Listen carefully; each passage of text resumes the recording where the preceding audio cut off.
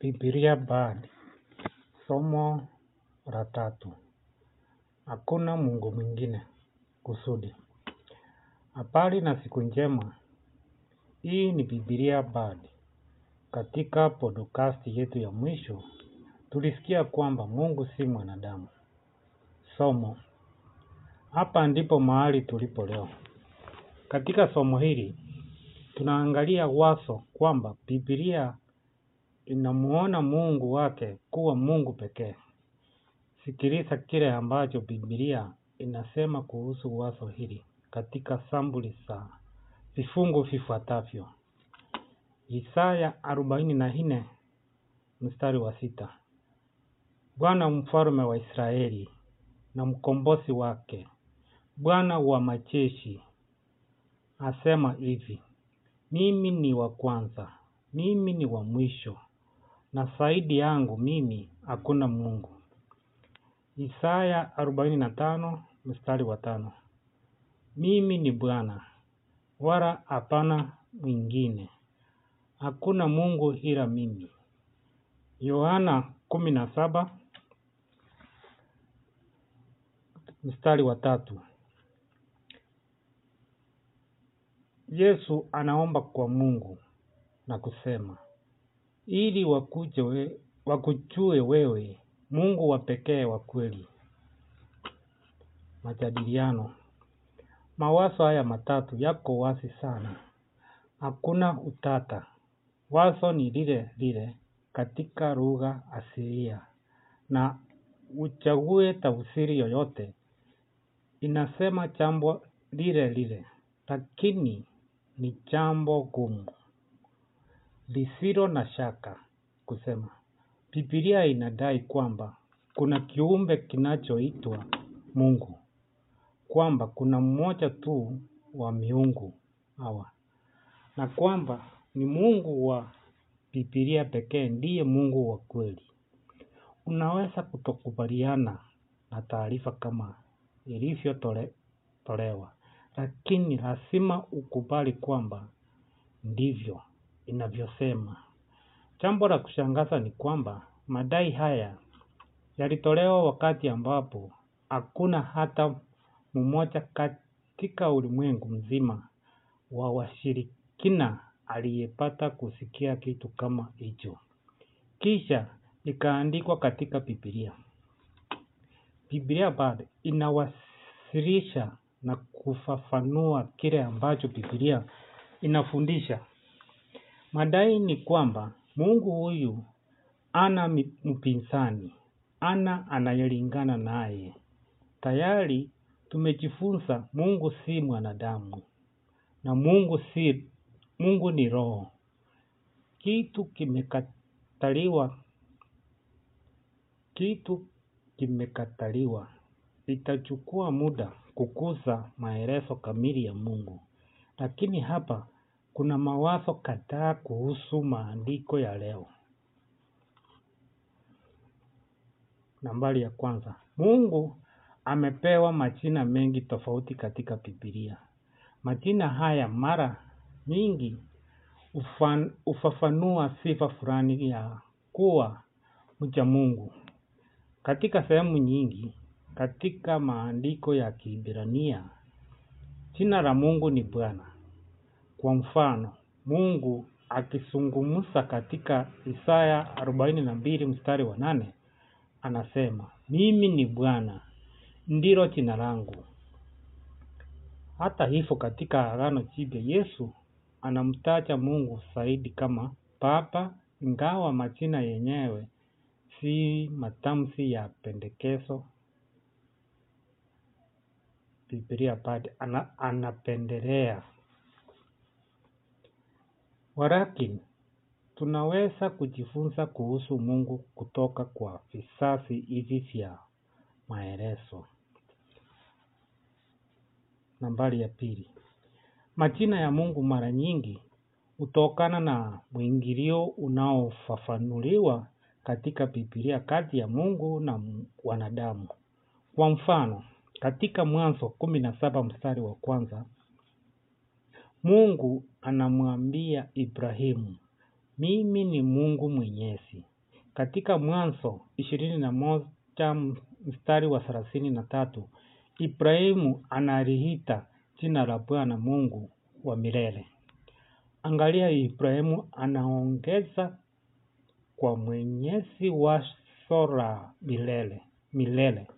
Katika Kutoka 6 mstari wa 2 mpaka wa 3, Mungu anamweleza Musa akisema, mimi ndimi Bwana, nami nikamtokea Ibrahimu na Isaka na Yakobo kwa jina la Mungu Mwenyezi, lakini kwa jina langu Yehova sikujulikana kwao.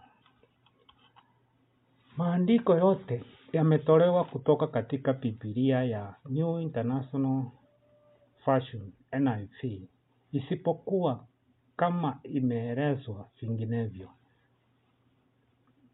Nambari ya 3. Majina haya ni nyongeza.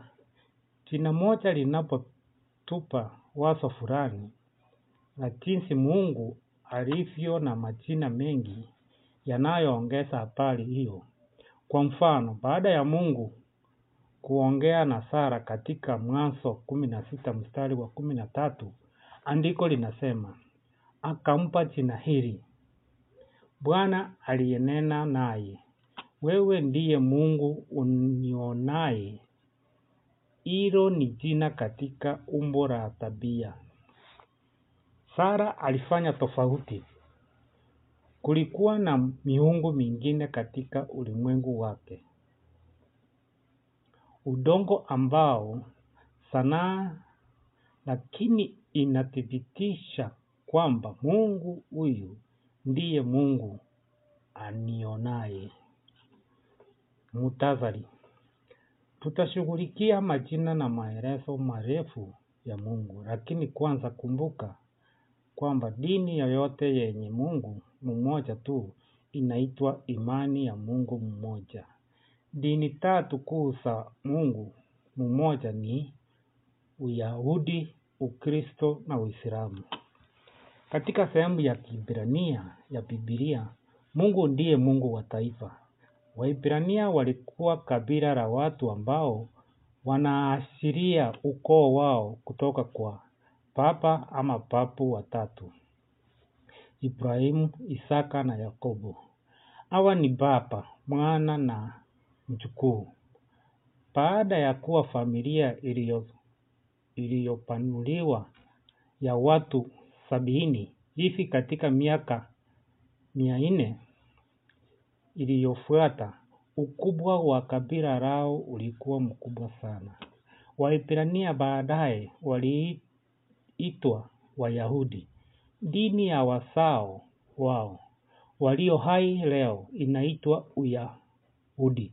Dini ya Kiyahudi ya kisasa ni tofauti kabisa na dini ya Kiyahudi iliyoelezewa katika maandiko ya Kiebrania. Lakini hatujali kuhusu hilo. Kwa madhumuni yetu tunajali fasihi ya Waebrania wa kale. Dini ya Kiebrania katika Biblia ni dini ya kikabila. Hapa ninamaanisha kwamba ushirika wa watu na Mungu unategemea familia ya mtu. Mtu aliyezaliwa katika familia yake huzaliwa katika kabila au taifa lao. Tabia hii ya kikabila ina matokeo.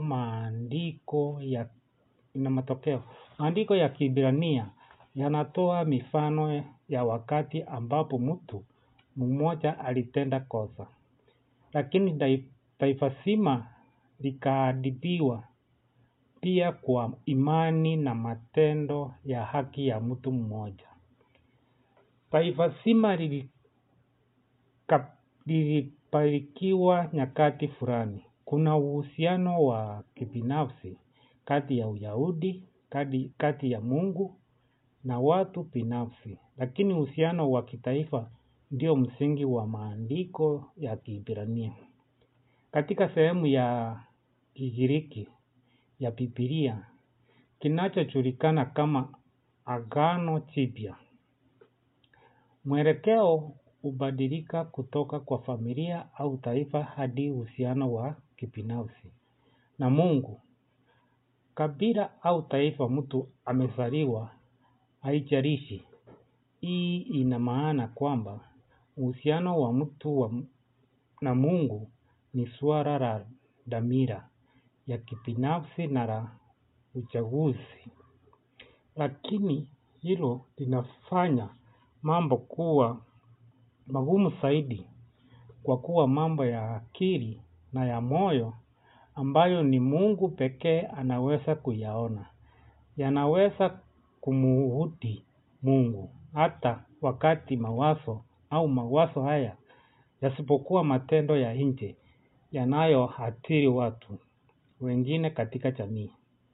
Tunapojua zaidi kuhusu Mungu ni nani, tutaona mabadiliko yenye kupendeza sana yanayotokea katika vichapo vya Biblia. Katika Uislamu tuna dini ya kijamii kibinafsi. Mtu mzima anaweza kusilimu na kuwa Muislamu, kama vile watu wanapopaswa kubadili dini na kuwa Mkristo. Lakini kama Wayahudi, watu wa jamii ya Kiislamu kwa kuzaliwa ni Waislamu na hawaruhusiwi kubadili imani nyingine. Iwapo Muislamu amekosea Mungu, kosa hilo pia ni kosa la kijamii na linahukumiwa na mahakama ya sheria. Ikiwa itafika hatua hiyo, kwa sababu jumuiya ya Kiislamu na imani ya Kiislamu haziwezi kutenganishwa. Jumuiya ya Kiislamu imeenea katika taifa zima na inaonekana sawa kila mahali. Ndio maana tunauita Uislamu kuwa ni jamii ya kijamii na si dini ya kitaifa. Kati ya vikundi hivi vitatu kumekuwa na mieleka kidogo kuhusu ni sehemu gani za maandiko ya kila kikundi ambazo wengine wanakubali kubadilisha au kukataa. Biblia bado haijali sana hilo. Tunaweza kufafanua swala fulani ambalo linachanganya watu, lakini Biblia bado haielezi masuala kupitia itikadi. Kwa mfano, watu wanaweza kufikiri ni kupingana kwamba Mungu huyo huyo anaweza kuwataka Waebrania kupigana na kuuana, Wafilisti wapagani kwa misingi ya kidini, lakini anawataka Wakristo binafsi wasipigane wakati mtu fulani anawatesa kwa sababu za kidini. Maagizo haya mawili tofauti kutoka kwa Mungu sio kupinga. Mungu anashughulika na taifa la kale la Waebrania kwa njia moja, lakini baadaye anashughulika tofauti na watu moja kwa mmoja wanaomwamini. Labda unafikiri ingekuwa bora kwako ikiwa Mungu daima alitoa sheria sawa kwa watu wote, lakini ndivyo inavyofikiri Biblia bado. Inatafuta kwa kufuata kile ambacho Biblia inatangaza kuhusu Mungu ni nani. Yeye ni mtu wa namna gani na jinsi anatenda. Mchakato wa kufuata neno huchukua muda, lakini hutoa uhakika wa kweli kuhusu majibu ambayo hatimaye upata. Usivunjike moyo au kufukuza njia za sungura mapema sana katika mchakato wetu. Itimizo. Hivi ndivyo Biblia bado inavyofanya kazi. Marudio mafupi yaliyolenga kwa karibu.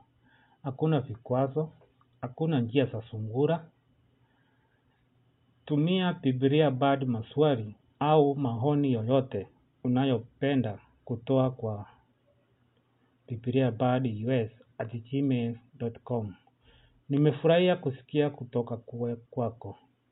Fuata Biblia Bard kwenye majukwaa haya: Twitter @BibleBard, Facebook https://www.facebook.com Biblia Bard, Instagram instagram.com/Biblia Bard, SoundCloud soundcloud.com/Biblia Bard, iTunes @sound.